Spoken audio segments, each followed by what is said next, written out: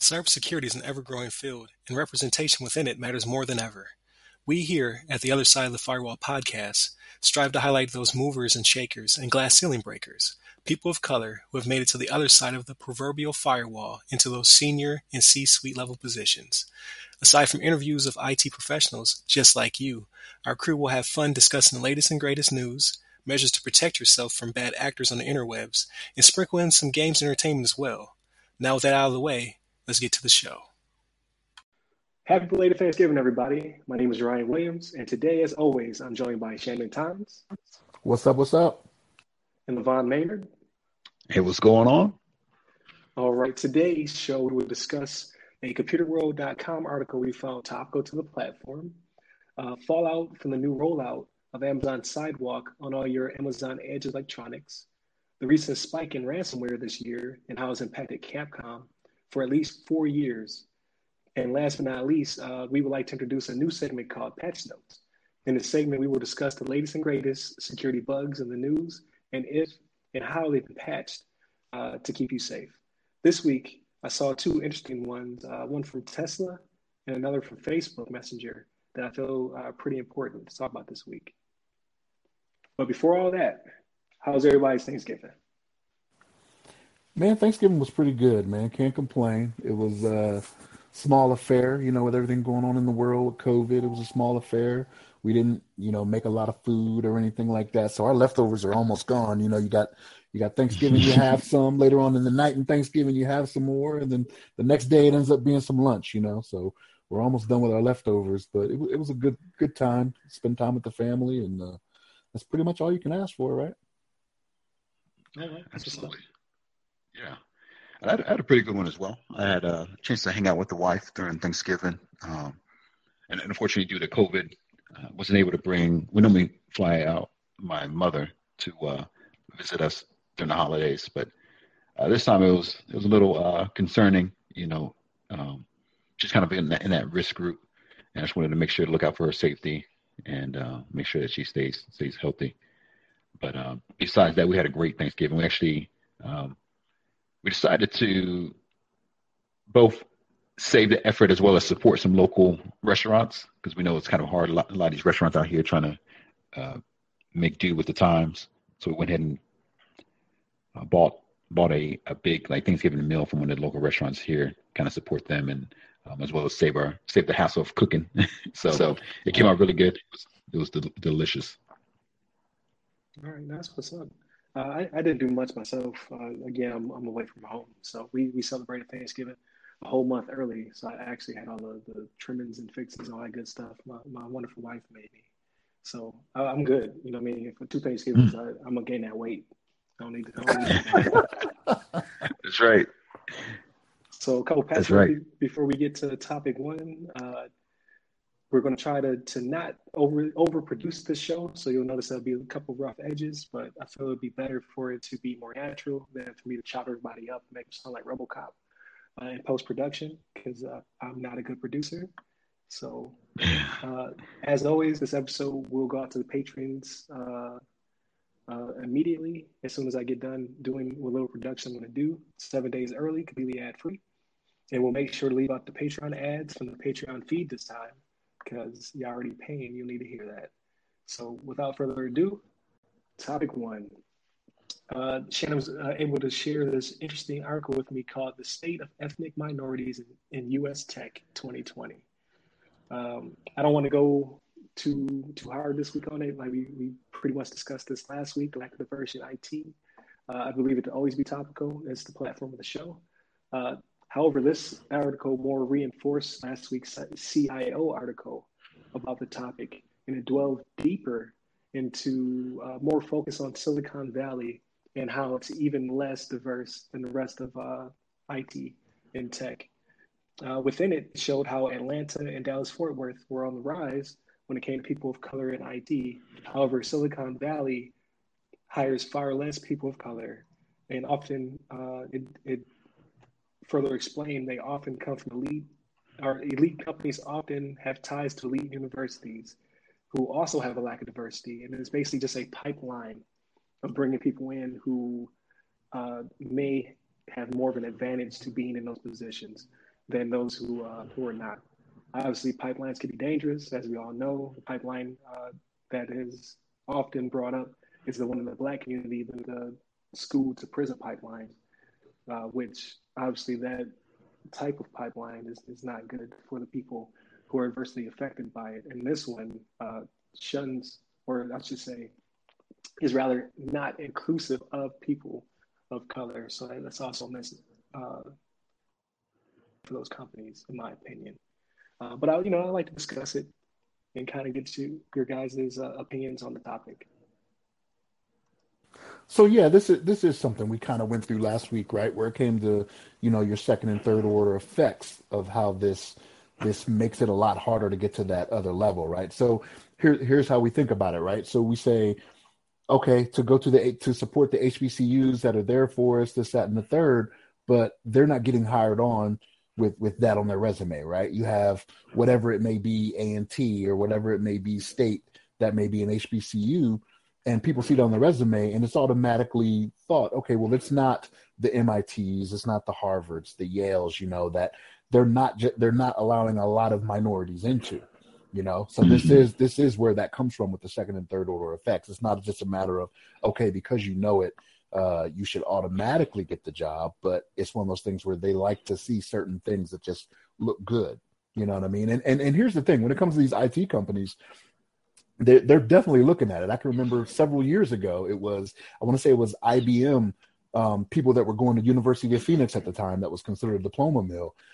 They were just like, if you have your degree from University of Phoenix, we are not even looking at you. You know what I mean? It was one of the things that's just one of the policies they had. But it's hard, right? Because even with going to the schools, there's different things behind that. And like you were saying, Ryan, we're not going to get too much into, the politics of that, or the social inequalities of that, or whatever it may be. But it's even hard for minorities to get into some of those other schools. And there's reports out there on that as well that show it. So it is something that's going to be, I don't have an answer for how you overcome it personally, right? I know it's an issue, but I don't have an answer for it to say, okay, well, maybe I can't tell a private organization you should hire from HBCUs. You should hire from people that may not have the Yales, the Harvards, the MITs on their resume.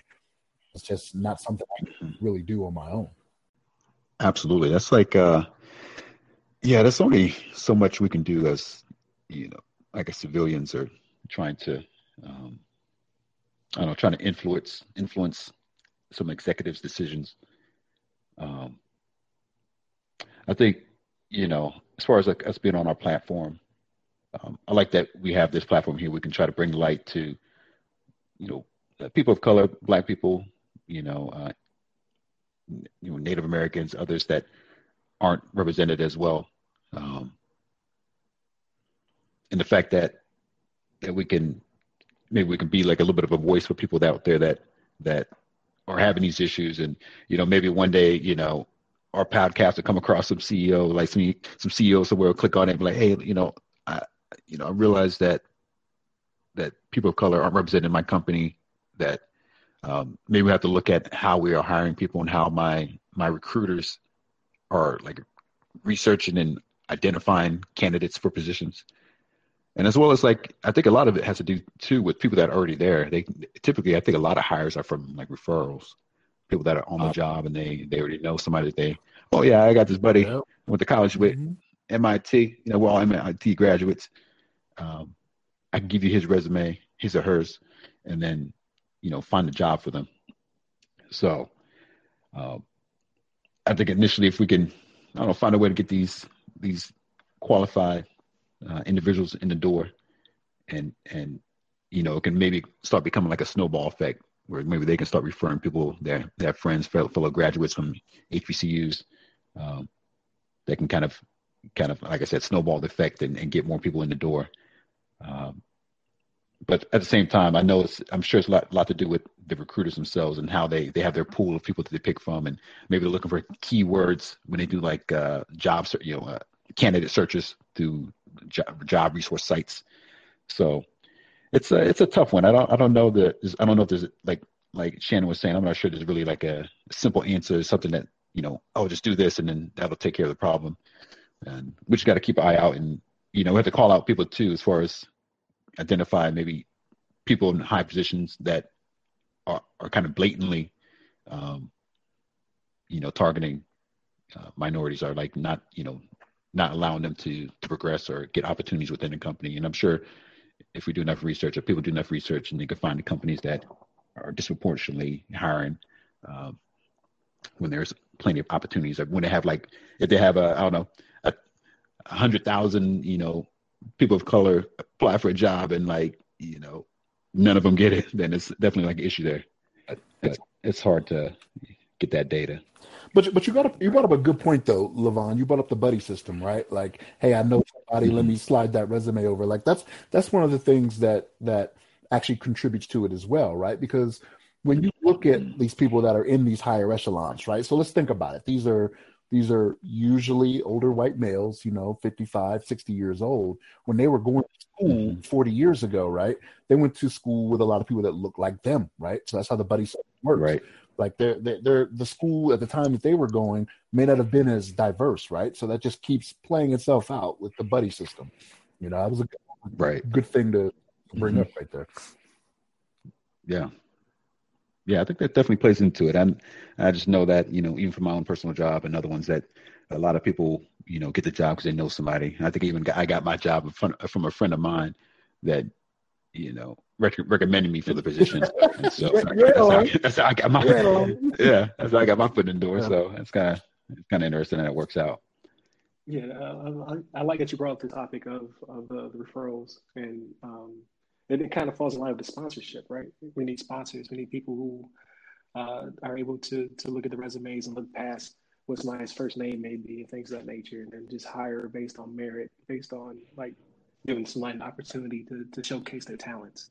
So I agree with both of those concepts, and I think it kind of all that's the glue that ties it together. Or those are two analogies that don't go together. that's what makes it work. So topic 2, all right, Amazon Sidewalk, right? So this is actually something that it was actually first announced through them back in September of last year, right? And so what Sidewalk is, it's kind of a new kind of a wireless network that lets your home capabilities, like your Rings and your Echoes, get a little bit of a longer range to them, right?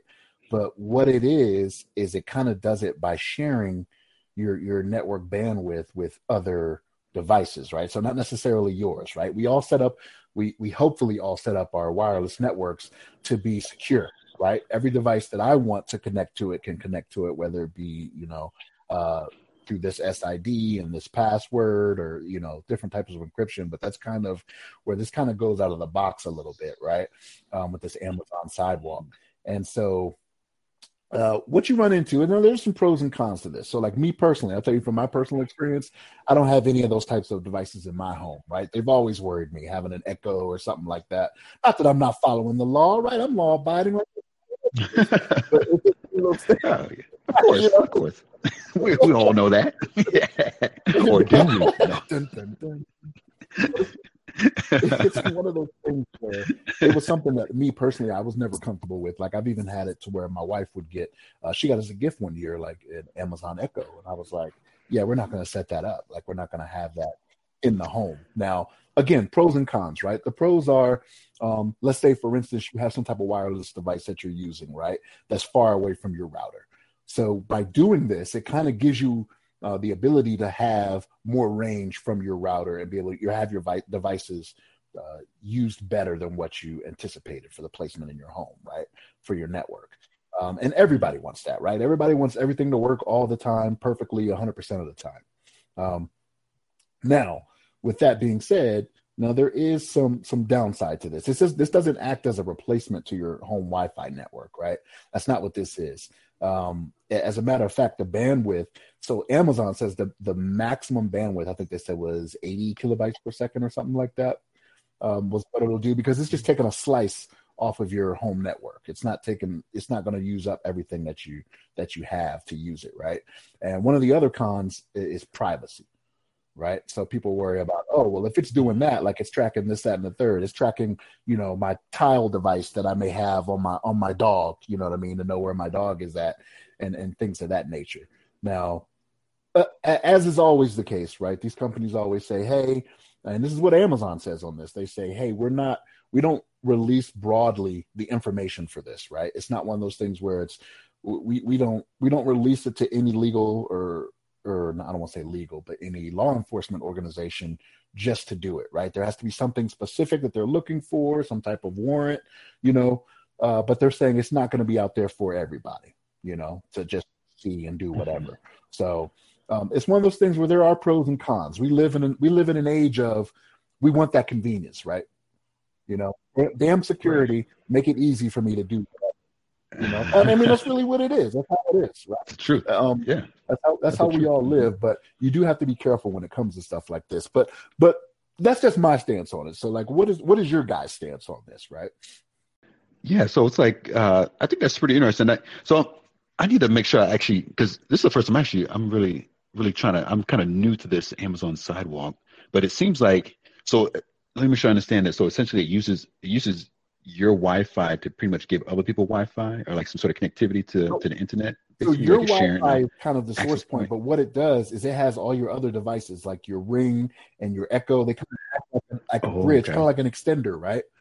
So like they kind of act like extenders to other devices. So if I have, so for instance, my router is in the basement, right? But I have an Echo on my middle floor, right, which will kind of act as a bridge. But then I have a Wi-Fi camera or my doorbell camera is outside a little further away. So now it doesn't have to reach all the way back to my router. It just goes to the Echo that kind of acts as a bridge, right? Because it's acting as kind of a mini router type thing, right? To kind of extend out how far it goes. Now, the thing with this is this can extend throughout a neighborhood, right? So like if I have a Ring doorbell, my neighbor has one, the neighbor after that. So like they can all communicate with each other to kind of give that extra little oomph. Yeah. That's a really fancy product right there. I'd say I'll be like a little, I'd be a little cautious of like, I can understand. It's just an update, Levon. Like they're going to do an over-the-air update for these devices, to make sure that's something you can opt out of it, right? So that's one of the things you can opt out of it. But by default, it's going to enable when they do this update. So if you're not paying attention or you don't know, like you're all of a sudden just going to have this happening, and some people just afford that security conscious people anyway. Right. Yeah. I definitely understand people would be concerned. I mean, as far as I'm sure Amazon will go through the steps to lock it down and make sure it's secure and all this. But I guess essentially people will be kind of tapping into your connection to get some, for their sidewalk connected devices. Right. They're taking some of your speed, right, from what you pay for. Right. and that'll piss people exactly. off too, right? They'll be like, well, no, you shouldn't have some of what I'm paying for. You know what I mean? If I have a good, internet package at my house and my neighbor has a terrible one, like they shouldn't benefit, right? Put forth your own money. Yeah, and I'm thinking too, because I'm actually going through this right now. Actually, I maybe made too many downloads or had too many downloads this month, and I'm creeping up on that, getting over my like 1 terabyte limit for the month. Because I think I got the new game system and I had to download. I got to get the updates, all this kind of stuff, and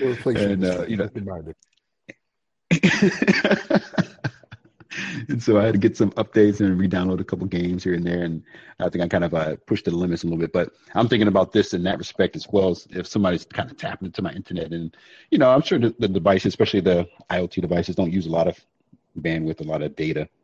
But even just things here and there can add up, especially if I don't know if you have a bunch of neighbors, if you're in like a apartment building, and all of a sudden you got like 50 neighbors kind of connecting to your stuff, pulling data.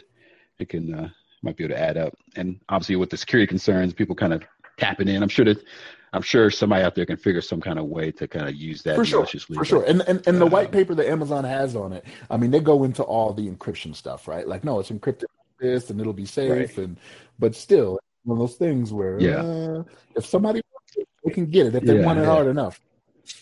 Right. If they're willing to spend the time to look into it and try to figure it out, I'm sure they can get in. But it's it also is dependent on maybe I know we're kind of talking about if it's worth the security versus the functionality type thing. That's always like a little balance, and depending on how what you're actually trying to protect. If you're trying to protect somebody from accessing your Ring doorbell, or trying to protect somebody from connecting to your Echo, things like that. I think it's people may decide it's not worth the risk, or it is worth the risk, depending on how secure or how concerned they are about those devices being compromised. Yeah. But yeah, I think it's interesting for sure. Yeah, this is, in my opinion, this is Skynet. Yeah. Even Amazon describes it like that. They say it's an Internet of Things, or IoT surveillance ecosystem aimed at the domestic market and powered by AI. So I mean, come on, that's Skynet and Big Brother all wrapped into one. Yeah. I get why they're doing it though, because I own some of these devices. Like I love my Echoes. Like I talk to them, they play me music. Like I understand it's an inherent risk, but you try to mitigate risk as much as possible. But like I don't have a Ring doorbell anymore. I have a Sky Bell. It came with the house, right? But the way that builders build houses now, yeah. The radiant shielding and the better construction materials to keep the AC in and the heat out. Sometimes the doorbell did not work, and I had to keep calling the company out. And they kept saying it was because basically the doorbell couldn't catch a signal. So what they had to do is they had to install a Wi-Fi extender right there on the outside of the doorbell on the inside of my house just to give me the proper signal. So I get that Amazon is trying to mitigate that because a lot of Ring devices and things of that nature have those issues. But then it's the mesh surveillance that gets me. That's a far bridge to cross. Like people can see when I come. Like if this triple, it has 3 layers of security, so it's really secure. I get that.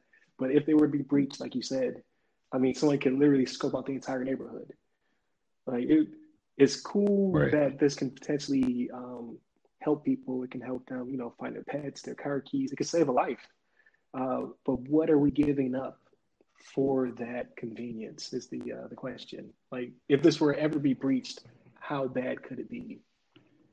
If everything's talking to everything, then everything's listening to what I'm saying. I'm not saying anything crazy, but if I want to have any level of privacy, I might have to start cutting off my devices and muting them and things of that nature. Because if my doorbell can talk to my speaker, you know what I mean? Like, there's problems there. The most part I did not like, and Amazon, feel free to sponsor us if you like, but was the automatic opt-in. I didn't even know this was a thing until I read the article. I received the email, but I didn't read it. I didn't interpret it appropriately. I didn't put my cybersecurity goggles on. By default, they toggle the switch for you, and it was already working in my home. So from here, I opened up my Alexa app, and I was like, this thing's already running. It's already doing its thing, and it's not even out of beta yet. They got you. Like I'm sure most people it's toggled on right now. You don't even know it. And that's the thing, Ryan. So like they did send you the email, right? And in the article that I read, they were like, okay, you will be notified, right? But how many people are actually going to read it? So like even you having the cyber background that you do, you were like, okay, I see it. You know what I mean? And kind of glanced over it a little bit, right? How many people out there that have these things are just like, something from Amazon, terms of service change or something, and just delete it or don't read it, right? Right, exactly. But if you would like to disable it, I have instructions. So if you would like to disable this toggle switch, open up your Alexa app, go to More, go to Settings, go to Account Settings, go to Amazon Sidewalk, scroll down, and toggle the Amazon Sidewalk toggle switch to off. Now, for them to bury it so deep, that also gives me pause. I had to search for it, and then I had to take screenshots so that way I can write that instruction message out. Yeah, it's a little bit of a journey to try to get to that little switch. and that's maybe intentional. Yeah, so was the messaging. I think the only reason that it was tripped up, because I found this through Forbes. Forbes had two articles because they thought it was so important, but it was blasted to the UK as well. And if anybody knows anything about, I think it's called GDPR. Is that it? I believe so. Where basically it's the European Union's contract to civilians, where you basically cannot be spied on. And then if you're a company from outside the UK, they have Right. to meet certain European standards when it comes to the way they collect data from you. Yeah, it's like 8 of them, I So think, or something like that. yeah, so somebody accidentally sent it to the UK folks as well, which Right. drew flags. Like even though they didn't push it to them, they sent them the same US email, and immediately the government stepped in and said, "Oh, wait a minute, what is this?" Hold up now. So again, just being overcautious. If like I love those devices in my home. Like I feel as though like you know what I mean. If I need to ask the weather, instructions, who sings this song, like a bunch of dumb stuff that is not very important to most people, I find entertaining. Like I love IoT stuff, but you're literally letting potentially people into your home by doing so, by letting these things collect data from you and listen to you while you speak. Because just because you don't say Alexa doesn't mean it's not listening. It's waiting for you to say Alexa. Hope Right. that it sets my stuff off just now. Hmm. It's waiting for that prompt, so that means it's always listening. Right. That's the truth. I feel the same way. I'm kind of you know, I definitely have mixed emotions about the IoT. I guess like the I don't even know what you call them, but just like the listeners, just like you said, like Right. the echoes and the Google Mini. I forgot the name of that thing. Is it the Not the dot or Google something like version that? of it. Or, Yeah, yeah, something. I forgot what it's called, but yeah, it's I have a couple of those in my house, and I think about it every now and then that somebody could be listening, or uh, it's possible somebody can hack it and get information from us. But at the same time, it's kind of a little bit of the balance between the security and functionality. It's just great to be able to ask it the weather and things like that, and set alarms and any kind of turn on lights and things like that. That's pretty handy. And I'm less concerned, even though it's a risk for sure that people have to judge for themselves. But there's a risk that somebody can potentially hack into it, or somehow even Google themselves might be listening in and try to get data about for their own personal gains and like advertisements and things like that. So something you just got to be aware of and kind of balance the risk and the functionality that it gives you. Because IoT is like it's the latest and greatest thing, and it's I don't think it's going anywhere, and it's probably gonna get even more more be more more ingrained into our life. more ingrained. Yeah, exactly. More ingrained in our lives as time passes, because I think everything's kind of good in IoT. You can doorbells and Refrigerators. You got cameras refrigerators. and refrigerators. Yeah, refrigerators, Yeah. stoves. I think there's probably stoves in there somewhere, and it's gonna probably some toasters are gonna be popping up. You'll be able to check how your bagels are doing in the toaster remotely. Have like a little camera in there. Oh, I can see it's looking a little. It's getting a little brown now. I like it. Let me pop it up now from my phone. So it's gonna be something that we gotta be aware of. And as the technology improves, we also got to make sure the security technology improves, and hopefully people are kind of developing means to protect and identify those risks and counteract any kind of vandals out there trying to Right. take advantage of it. So speaking of people being taken advantage, that's a good segue. Um, I'll let you go ahead with topic 3. Yeah, absolutely. So no, one of the big things right now is ransomware. Uh, I came across an article, ransomware tops 2020 threat rankings by Sarah Cobble of Info Security Magazine, and she was mentioning that in cyber incident response cases, ransomware makes up 1/3 of all the cases as of September 1st, 2020. So it's becoming a bigger and bigger thing especially over the recent years, and people working remote. I think a lot of people are connecting to their office from their home computer, laptop, desktop, and all these companies are opening up ports and holes, quote unquote, holes in their environment to be able to allow people to connect in and access data. And these holes are also available for people with malicious intents, so they can connect to your environment and load up their ransomware and pretty much have a field day. And all of a sudden, your whole enterprise or your essential data is locked down. You can't get into it. They're asking for a ransom. They got your data hemmed up, so you have no choice but to either pay them or hopefully maybe restore from a backup if your company is kind of focused on that and has the infrastructure available to back up the essential data to kind of restore it from where it was to a functional state. So there's some things that I think people should be aware of as far as mitigations to ransomware. I think one of the best things, first of all, is making sure you maintain patches in your environment. Things got to stay up to date. Got to update your client devices as well as your servers and even your infrastructure devices like the firewalls and gateways, routers, all those appliances. They need to maintain those updates, as well as, like I mentioned, backing up is really pretty essential too. I know it's like a lot of companies. It's all a balance game too. How much it costs versus like the risk. I think that's the thing. One things I learned in my cybersecurity degree.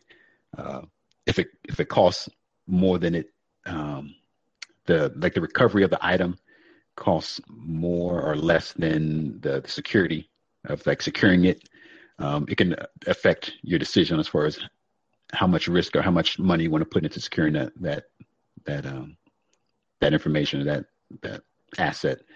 So with backups, it can be costly because you have to maintain those backups and you got to store them appropriately and all this kind of stuff. So it can ring up a cost for the company, but it's very essential, I think, nowadays, is to make sure you have some backups and redundancy so that if something goes down, that you have some other fallback, some failover that you can spin up real quick and restore your services. So that's one of the big things, as well as I think one of the, I don't know the ranking on this, but one of the top things that people become susceptible to is just email, or just getting phishing emails and stuff I like forgot that. the phrase. Yeah, like a phishing, exactly. Phishing emails, and they see a link in there. They're like, "Oh, let me click on this link." It says it's from the boss, or it's some cool new. I don't know. It says it's coming from my bank account, and it says I had some unapproved charges. I need to confirm, and you click on some links, and it takes you to some place. You log in with your information, and somehow they get into your account, they get into your machine, and now they have an entry point because your machine maybe is connected to your company's portal or what have you. You're connected to your work center, your workspace, and now they have an entryway. They compromise your computer. Now they compromise they connect from your computer to another server, to another router within your network, and they kind of just daisy chain across the web, across the infrastructure. So something that you have to be aware of and kind of monitor those. I think those are like one of the easiest ways for one of the maybe most popular ways that people get into compromised environments, whether it's either they're not patching properly or they don't have a proper like gateway or a firewall security, like they're not restricting network access. Those are probably like amongst those three. With the email phishing and using that to gain access, I think those are probably the most popular ways people gain access and infiltrate these networks. So those are the things you have to be aware of. And I think ransomware is it's getting bigger and bigger. Ransomware is actually one of the things that kind of inspired me to go for my cybersecurity degree. And I think it's becoming like, I don't know, it's becoming just a big thing nowadays. And companies are paying the money. They're paying millions of dollars, hundreds of thousands of dollars to get their data back. and it kind of motivates those people that are doing these acts to keep doing them because they're getting paid. They're getting their paper. So it's like, I think that's one of the things that they say, even like in this article that, or some articles I found that they recommend, obviously if you can, by all means, do not pay the ransom because first of all, it's going to inspire them, and they are getting funded from you to keep doing it, and they can pay for all their devices and resources they need to keep the process rolling, and as well as it's kind of like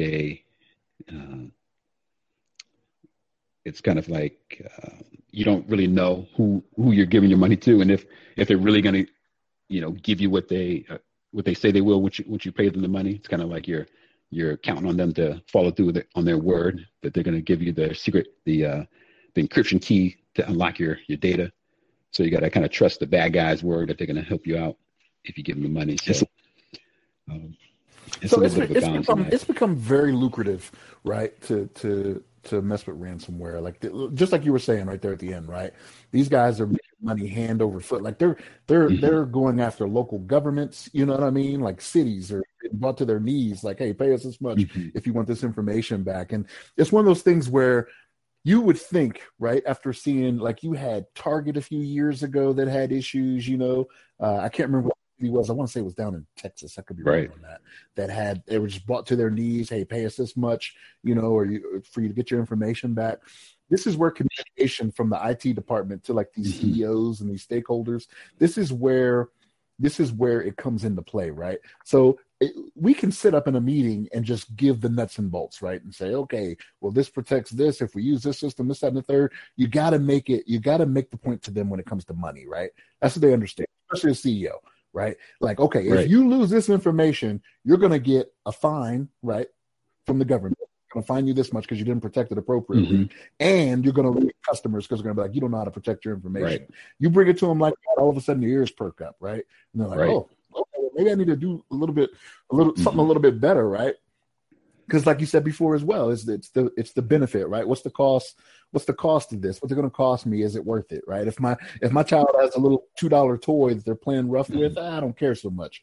But if they start banging on a PS5, you know what I mean? They're like, oh, you know what I mean? Dollars with that $2 versus a $2 machine. So yeah, that ransomware it is very lucrative nowadays, and I can guarantee you, there's a lot more attacks out there that we're just not hearing about, right? And that were unsuccessful, right? Which is a good thing. But if people were to hear how often those attacks are attempted, I think they'd be very shocked at the number. Right. Yes. Definitely crazy. I think that's, I was gonna say, it's go ahead, crazy. Ryan. So, what you think about it? If you look at the news recently, so you have Capcom, right? So Capcom, for those who don't know, is a video game company that made Street Fighter. They made Resident Evil. I mean, Onimusha, like a ton of games. That's right up my alley, right? It's not a game podcast, but I talk about games all day. They were hit by the Ragnar Locker guys on the knife. They say basically, hey, we got a terabyte of your data, and we will start to leak it if you don't pay us 1.1 billion yen, or the equivalent of 11 million US dollars. Capcom got in front of it and basically announced to the world, hey, we've had a data breach. They didn't go into great detail, but the Ragnar guys immediately started leaking information, and then on the 11th, they bust the floodgates wide open. They lost PII for customers to include 350,000 items. They lost customer support data from their help desk. They lost the North American Capcom members' information to include names, birthdays, emails, address. And they also lost a 4-year projection of their calendar, which for those of us who follow video game news, the calendar is important because it's what dictates your E3 presentation. It's the Game of the Year awards. It's the trailers that you hold back until you can give them out for mass consumption to get people to want to buy your games and to get shareholders interest and cause the stock prices to rise. They lost 4 years of that. Now they could move these games around. They can move the dates around, all that good stuff. But we know what games are coming out and a pretty good idea of how long they've been in development. So they lost a lot of pomp and circumstance along with all this customer data. Luckily, no credit card data was stolen, at least not to anyone's knowledge. A third party vendor held on to that point of sale information, and basically they were protected, but all of Capcom's PII was not protected, at least not good enough. Wow. Yeah. That's like it's becoming like such a big thing, and I think even besides Capcom, obviously there's been a lot going on, but I think one of the most concerning to me too is I've heard like a lot of like health centers and health maybe hospitals have been targeted as well, especially knowing that people are in need of medical assistance and the hospitals getting targeted, and they're a lot of their data and services are like time sensitive. They got somebody that's needing some medical attention or on an operating table, and all of a sudden the systems go down that they need to process something, or they need to, I don't know, research some information to help a patient. All of a sudden that information goes down, or even if the patient's data gets leaked out. I mean, that's a lot of well, the PHI, PII, like the health information, that is very valuable to some people too, right? Like when it comes to pharmaceutical companies and things like that, like they would be very interested in what's going on out there, right? If they see a certain percentage that are admitted to a hospital or suffering from this, that, and the third, then it tells them, okay, hey, we have something for that. Whether we charge more, charge less, or whatever it may be, right? That's very valuable to them, right? So, especially the medical community, very much so, Right. So that was WannaCry, right? What was that? What year was that? Like 2017? Absolutely. Where WannaCry hit the like most of Europe. Yeah. Right. I think it was like the National Health Organization or National Health Agency. I can't remember which one it's called.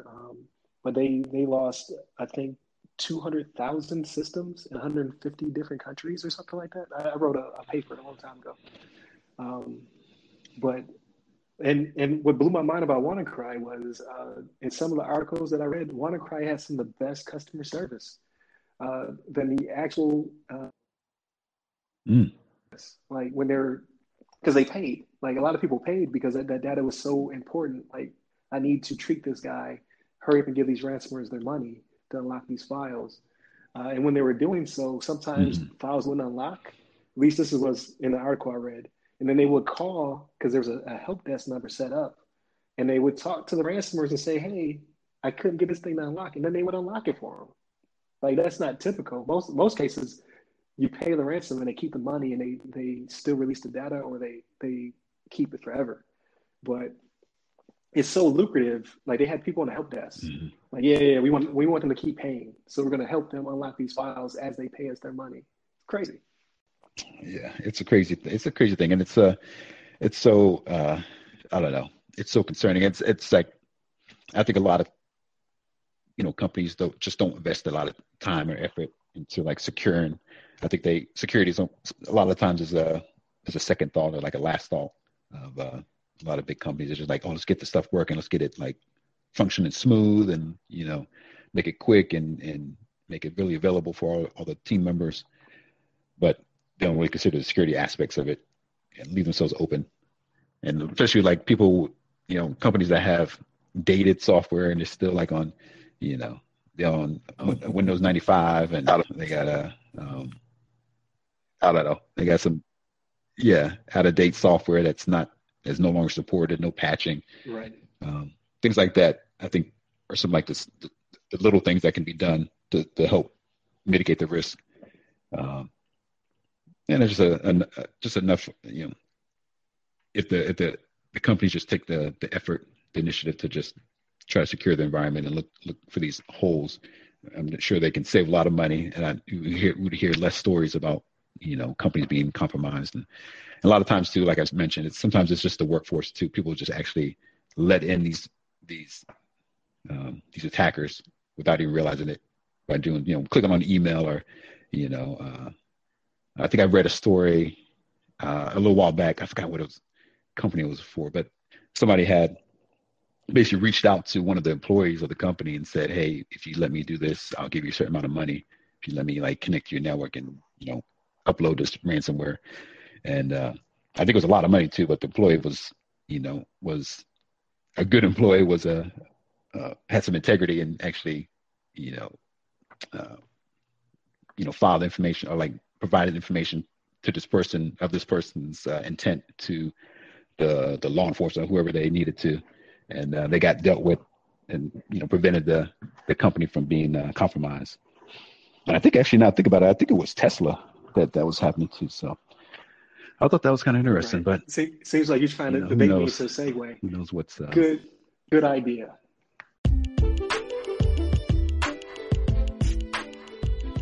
Hey, listeners. Please remember that you can support this podcast directly by becoming members of the show's Patreon. Here, you'll be able to listen to the podcast 7 days early and completely ad-free. However, in these trying times, we understand that you may not be able to become a Patreon just yet. In that case, please listen to the show once it's available on free feeds, leave us constructive feedback, and share with your blurred friends and family. Thank you. Patch notes. Our new segment called Patch Notes. So if you patch your systems, you might not get as much ransomware. But again, Patch Notes, our new segment. So what I wanted to do was every week we're starting to see a lot more, especially this year. I don't know if it's just 2020 or if I'm just more in tune since I've been doing a lot of studying. But it seems every week companies disclose why they're patching our systems. So I was like, you know what? I'm actually going to take that and then we can kind of spin into a segment where we can talk about the latest and greatest of the week. And if these systems are being patched, which most likely they are, that's how patches work. We don't tell you what we're patching prior to creating a patch because then you would exploit it, obviously. But then just to give people a warning so that way they update or they upgrade their firmware, what have you, because sometimes it's not automatically pushed to you like Sidewalk. So this week we have Tesla and we have Facebook Messenger for the Android operating system. So with Tesla, I read an article by ZD.net where a Belgian security research student in his PhD studies, Leonard Waters, which I'm probably butchering his name, discovered a hack on the Tesla Model X that allows you to steal it in minutes. So what the hack does is, or to say how he discovered the hack, is that you and me and everybody else can purchase the Tesla X key fobs off of eBay, or you could even purchase what's called an electronic computer unit or ECU from a salvaged old Model X, and then we can modify those to then steal the unlock keys basically from a Tesla X driver. So it's not as easy as it sounds when it comes to sneak up on somebody stealing their stuff, but the amount of equipment required is not that much, and the price is not that bad actually.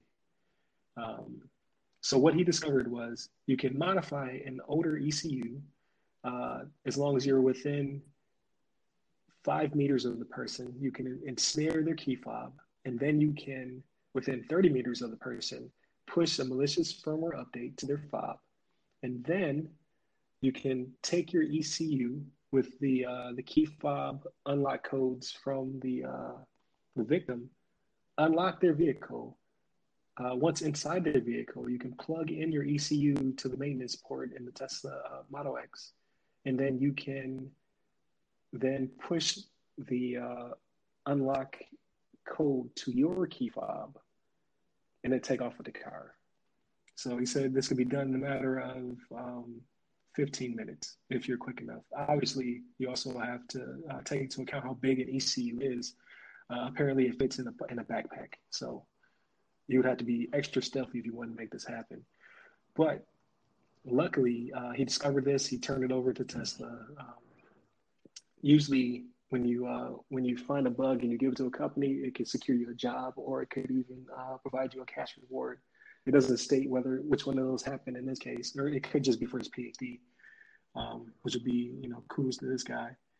But Tesla is now pushing this week anyway. Tesla is now pushing an over-the-air software update to prevent this from happening. So obviously, this is a crazy test case, but they have a firmware patch that fixes it. Before I get to the next one, any thoughts? So this is a new one. So I thought I saw it's probably several months ago now. And it may not have been the same type of thing, but it was one of those articles I was reading where they were telling us to like wrap our key fobs in foil when you're inside your home. So like I want to say it was a video of a Tesla that was outside in someone's driveway and their key fob was in the house and it had to be within like 45 feet or something like that. And they had some type of device that would get the signal from the fob that would unlock the vehicle and allow them to get in and drive away. So that's a little bit different. That's a little bit different. So that's called rolling code. Yeah. Rolling code is something that can be done to several different models of vehicles. So I'm not sure if Tesla is more susceptible to rolling code than others, but it's definitely something that you pick up when you do your CH. That you're supposed to get those key fobs further away from your vehicles, further away from your front door, because someone could roll up to your driveway and potentially hijack your vehicle. Mm-hmm. Yeah, that's the one I've seen too. Yeah, where they actually have like they use some sort of like cable line or something and like tap it to some sort of antenna where they're capturing your key fob and feeding it back to the car that's now parked out front. Yeah, the one I saw it was footage like from the home's security camera in the driveway. Yeah, it's kind of hard to. So I know some people manufacture key lockers that do the same thing. Like you put your keys in the locker, like you would put on the hook in the kitchen, but you put it in this locker, and then it protects your vehicle from that. But it's so hard to do when you're not a single person. You know what I mean? Like you gotta opt in, get your spouse to opt in with it. You look crazy. You wrap yourself in foil. You know what I mean? Like right. Like being in this field makes you look like a nutcase until you go outside and your car is gone. Then you're like, aha, I told you. Mm-hmm. I don't know if it's worth it at that point. Right. That's right. When I got to call my insurance company up and be like, hey. Right. But yeah, this hack was right. There's been several different Tesla hacks. I don't think it's because Tesla necessarily is more susceptible to other vehicles. It may be, but it's a hot topic. So everybody wants to hijack a Tesla, right? They want to hijack the electric cars. So a lot of these bugs are being found because of it. Yeah, it's like Tesla's the latest and greatest new thing, and everybody's going to be kind of like eyeballing them. And anytime there's technology involved, people are going to try to find ways to circumvent the protections and find little hacks and little things that they can use to get access. Because I want a Tesla. So, I know I want a Tesla one day. I'm gonna defend them. Yeah. Hey, or maybe Tesla will sponsor us. If you want to sponsor us, please reach out. give us all a Tesla to drive around, and then we can let people know how good they are. We can quote unquote test the security and for about 5 years. Functionality. Make sure it works. We'll need about 5 years. Yeah, so, 5 years would be good. The other patch note comes from Facebook Messenger. So I remember maybe last year, or it could have been the year before. This year has been so long, but I remember Android users gloating that my iPhone FaceTime was hackable. Like there was this vulnerability where someone could call your iPhone on FaceTime and they could listen to your conversation before you accepted it. It was huge article that came out about it. People were all like, oh my God, people are listening to me.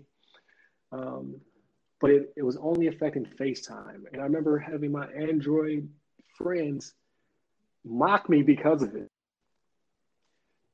Now the shoe's on the other foot. Like obviously this is a French case, but there was, make sure I get credit where credit is due.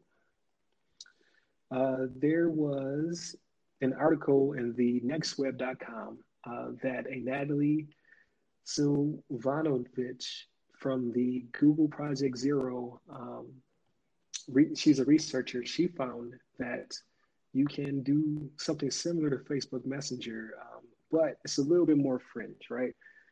In this one, to start the attack, the hacker would have to initiate a call and send a specially crafted invisible message, and then they could listen to the audio on the person that they called.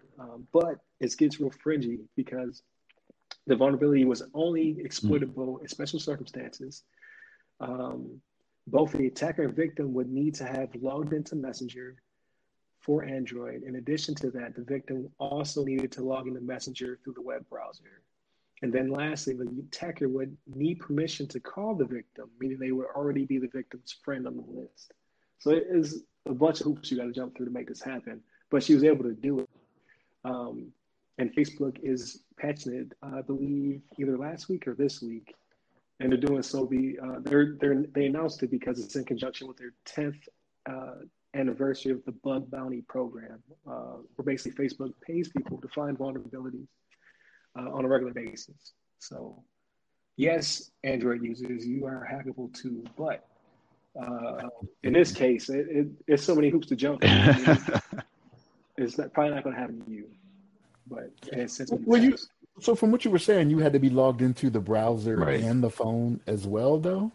Yes. For it to be successful? Yeah, and I don't know if that's really the case, right? Like, and maybe it is, right? But I figure if you have it up on your browser, you're probably not going to have it up on your phone. If you have it up on your phone, you're not going to have it on your browser. But I don't know. Maybe some people need them both up at the same time. Maybe. I don't know. Yeah, I don't know. Like, it is a very fringe case. But if you can exploit it one way, perhaps they would have found a way to exploit it in a more reasonable way. Either way, I'm gloating. I'm letting you know right now. Welcome to the club, the Eavesdrop Club. That's right. Right. That's all right though. I still prefer my Android over the silly little iPhones. Just kidding. No, they're great phones. They all have their pros and cons for sure. I like the and iPhone's like probably one of the most popular phones out there, at least in the States for sure. I think globally, Android I think globally Android has a leg up just because they're kind of a little bit open source, I believe, and a lot of companies can use the Android source code and kind of use that to build out their own operating system, like Samsung, and I think there's some other companies out there as well, like OnePlus, and they all use like the Android, like a spinoff of Google's like base image or whatever you call it. But iPhone is definitely one of the top ones, especially in the States and other countries as well. But they got like a big following. There's a lot of people, kind of like it's almost like a cult. I think a lot of iPhone users. Once you get like a iPhone, you get the phone, you gotta get the laptop, then you gotta get the pad, and you gotta get the I don't know. You gotta get that Apple ecosystem can get expensive. Latest and greatest iPhone gadget. Yeah, my whole family's in it, so I pay quite a pretty penny. As the kids get older, they all want the AirPods all of a sudden. But it's just the simplicity of it all, right? Right. So my last Android was a Note 3. I love that phone. Still my favorite phone of all time. Yeah. I kept it until it finally broke. I think they were on like the Note 8 or 9 by the time my Note 3 died. So I'd buy an iPhone real quick for a work trip. But then once you're in that ecosystem, it's like, it just works. So call me lazy. Yeah, absolutely. Yeah. And I think those, I read something a while back, but the AirPods, I think they're like they actually make the most money for Apple right now than like any of their other products, from what I understand. Like they're like just hand over fist. They're making so much money from like everybody's getting AirPods, like even people that don't even have like an iPhone, because you can use them with other devices too. But They're just like Accessories are like such a that big money across the maker board, for though. the company Like right now. even Yeah, for gaming systems, right? Like on the consoles, they'll tell you, "Hey, we're losing money on the consoles," yeah, but when it comes to, the controllers, the headsets, the games, like that's where the money is being made. You know what I mean? Yeah, definitely, definitely. Except for your Mad right, Cats. Y'all remember Mad right. Cats? That's a I callback. do. I do. They used to make all the third party stuff. Yeah. Yeah, that's You right. used to get hot for no reason. You'd be like, "Why is my controller on fire?" I don't get it. Yeah, absolutely. I don't understand. Yeah, that's Fucking Mad right. Cats. What's my I control think about? they're still around. I Yeah, don't think they make accessories like yeah. that, but I think they do something different. It's one of those companies where they do anything to survive. I gotta look into that now. What is Mad Cats doing? I just pulled them up. I see it there. I'm making some like They're some making mice. I see like PC a bunch mice. of mice popped up as soon as I put in Mad Cats. They're like, you know what? But maybe that's like another Whatever's like a clever. variation of the. Whatever's clever. We'll make whatever. Yeah, maybe somebody took over the name. Or, Like whatever it yeah, is, though, it's gonna overheat. Just put it out there. yeah, I kid. I kid. yeah. They're making. Before I get sued by Mad Cats. Yeah, right. Yeah, I say doing a lot of PC stuff nowadays. That's kind of cool. They're like Yeah, enough they of the don't want to game and mess with stuff. the There's consoles anymore. too Yeah. many game systems out there. Which go to PC. Yeah, they were I would say Yeah, the best third party though. Like if I don't that's know, cool though. I bought my son a this is completely off topic, but I bought my son a controller um, when the PS4 like two of them broke over the past 7 years, so not a bad product. But I bought him a third party, and even I couldn't play on it. I was like, this is trash. I feel like it was flexing in my hand. I was like, what? Why can no one build a competitive controller that doesn't cost an arm and a leg? Like, why I gotta buy a scuff or some elite controller? Why can't you just make me a Right. $20 knockoff like back in the day? Yeah, especially as a young up and comer trying to put together a couple pennies to buy something, saving up allowances or mowing some lawns. I remember, yeah, I remember just growing up. Like my mom would give me allowance weekly, and I'd ask her like, "Hey, there's a new video game coming out. Can I get the allowance early?" And then, I just you don't have to pay me for the next 3 weeks or whatever. I gotta get this new game. It's like feel like a druggie on the street or something. Like, I gotta get that new fix on the new game. Nothing's changed. My son did that to me. I think he wanted 2K21, but he wanted the Mamba edition. And he didn't have enough allowance left, so he was like, Yeah, "Listen, I'll give you what I got, and then you can not pay me until after Christmas." yeah, yeah. That's the thing. That's how I would do my mom back in the day. Hey, I can pay for a hamburger today. I'll pay you back on Tuesday. Got admire the hustle, man. It still works out. But Sounded like that had Winkle nothing for to do with Popeye. anything. I appreciate y'all going down memory lane. Yeah, yeah. Yeah. But I think that was a That's good right. show. That's right. It's good times. Obviously, everybody, please leave your feedback, questions, concerns, comments. If you're a Patreon, definitely leave us your questions, comments, and concerns. For all those of you who are listening on those free feeds, the easiest address to remember is www.theothersideofthefirewall.com. That's www.theothersideofthefirewall.com. That leads you to everything. It leads you to the Patreon. It leads you to social medias. It leads you to the RSS feed. However, you could, if this hasn't already happened, because we're talking in the future, right? Like Patreons get this tomorrow, hopefully, and then free feeds will get it a week later.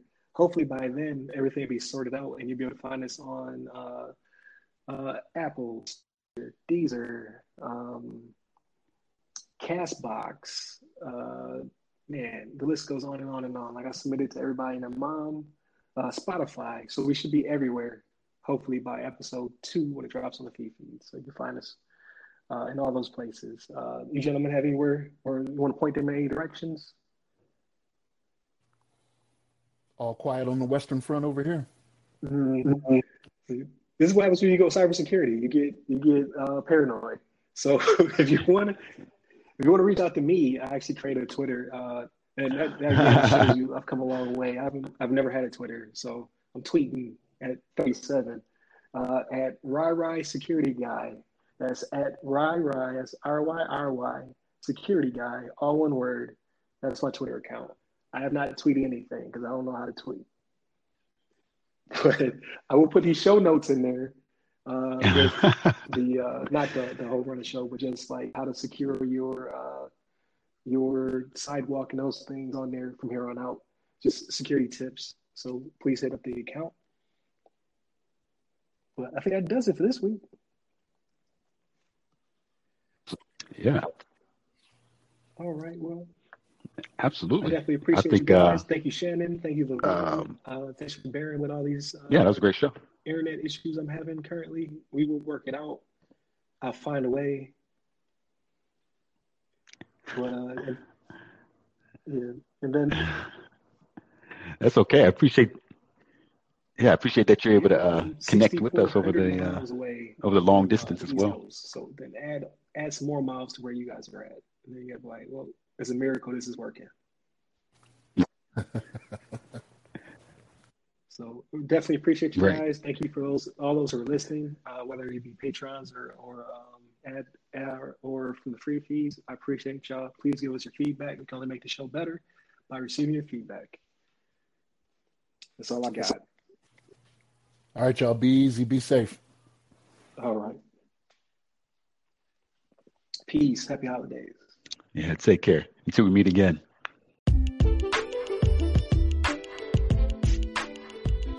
Hey, listeners. Please remember that you can support this podcast directly by becoming members of the show's Patreon. Here, you will be able to listen to the podcast 7 days early, completely ad-free. However, in these trying times, we understand that you may not be able to become a Patreon just yet. In that case, please listen to the show once it's available on free feeds, leave us constructive feedback, and share with your blurred friends and family. Thank you.